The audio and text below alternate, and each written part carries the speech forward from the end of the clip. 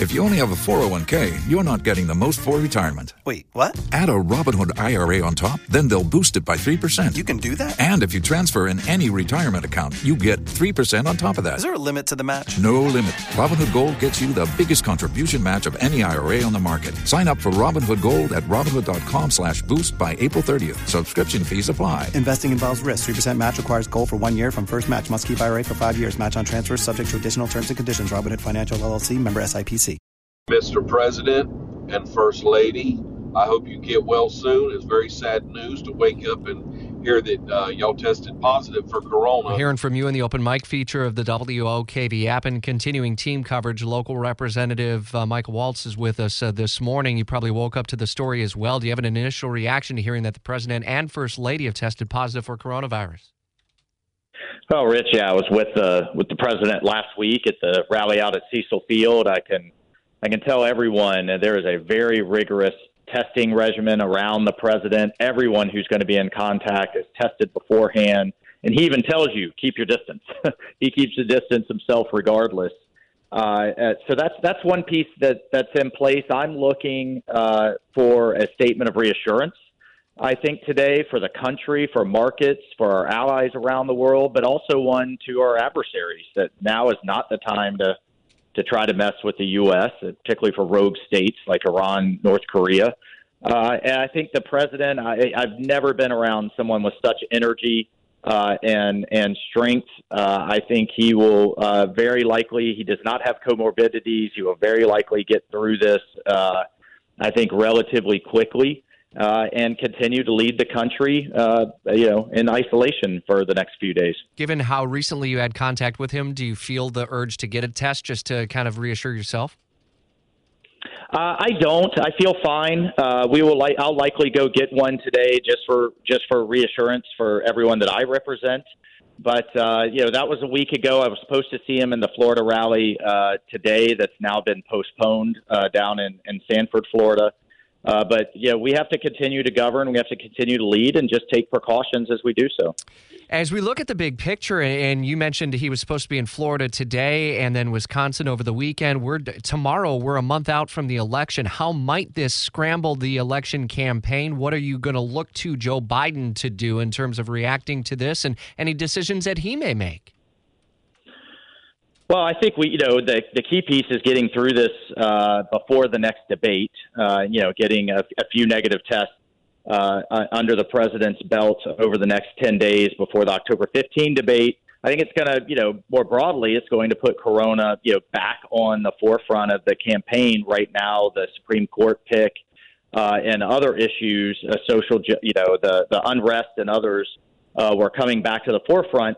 But look, at the end of the day, Vice President Biden's been campaigning from his basement, all of this year. I think the president has to both govern and make his case to the American people from isolation for the next week or so until he gets those negative tests, and then he'll be back out on the trail. As you mentioned, we're speaking with Representative Michael Waltz. The president does not have any comorbidities. He is, however, at 74, putting him at a higher risk of serious complications. What might be happening behind the scenes in the White House in terms of preparations over the coming days, depending on how this looks? What sort of things are happening and conversations are going on? Well, we have to keep in mind, at least in Florida statistics, the age range of under 75, 95% of those who contract the virus, 95% are fine. So we just have to keep in mind statistically, I think the president will be just fine and has no comorbidities. But I think, his physicians are looking through, do they administer remdesivir? They're watching his symptoms very closely. Do they look at plasma and other types of treatments that we've learned so much about over the course of this thing, and just continue to watch if there are some broader national security implications. Obviously the number one job is commander in chief of our armed forces, commander over our nuclear forces.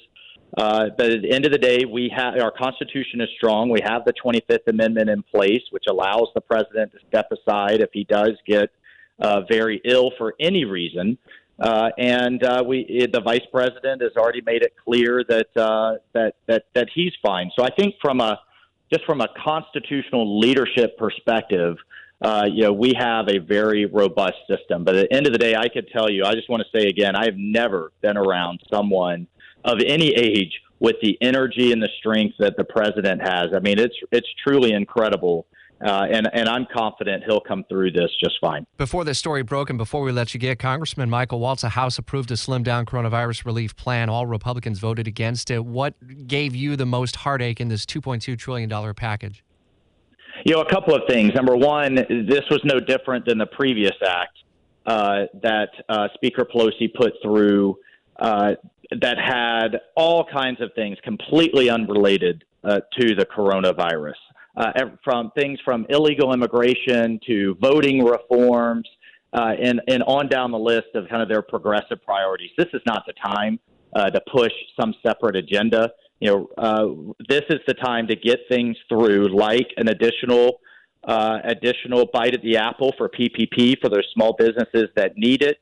Making reforms to the federal unemployment insurance that I think is that's making it harder for businesses to pull people off those unemployment rolls when you're making just as much money for not working. Liability reforms, those are things that we've all tried to push separately that don't get entangled with the other more controversial items. But unfortunately, the speaker is taking an all or nothing approach, her way or the highway.